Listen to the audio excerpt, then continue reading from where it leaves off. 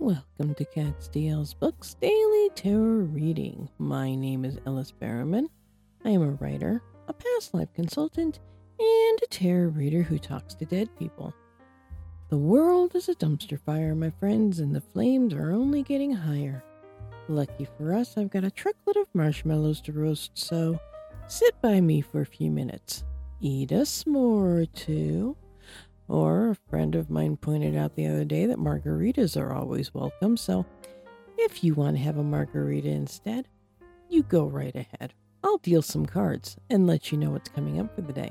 The transcript for this podcast can be found at catstielsbooks.com. That's CATSTIELS books.com. And at my writing website, ellisbarrowman.com. There I have transcripts for my other two podcasts, Confessions of a Disgruntled Gen Xer. Confessions is a social commentary on the world around us, and we'll have new episodes every Friday. Also, The Retreating Writer is a motivational podcast for insecure writers that will offer new episodes 3 times a week on Mondays, Wednesdays, and Fridays. It is Friday, August 26, 2022.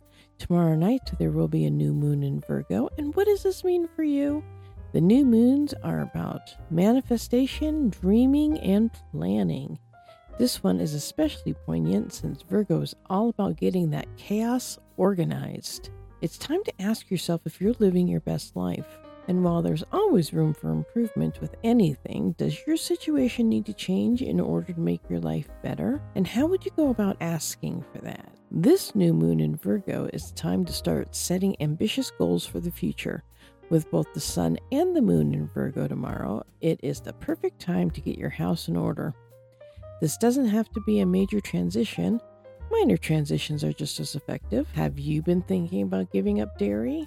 Give it a whirl tomorrow.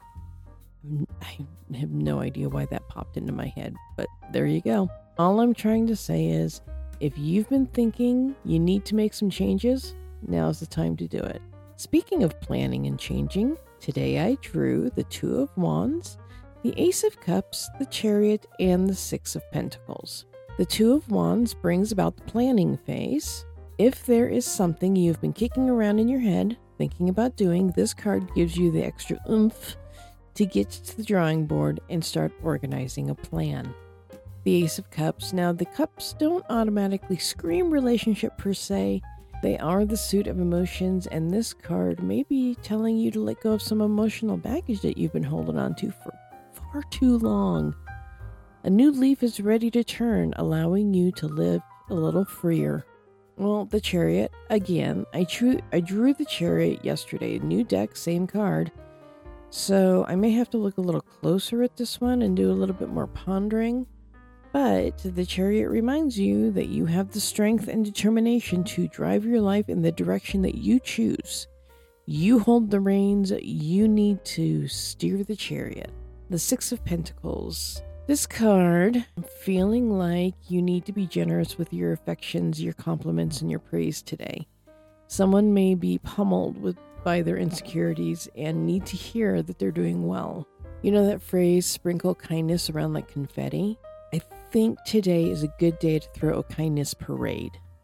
Now, the quote I chose for the day, I don't know who said it, but it kind of hit me in the feels. Magic is believing in yourself. If you can do that, you can make anything happen. On that note, my friends, I hope you all will have a truly magical day, and I'll talk to you all again later.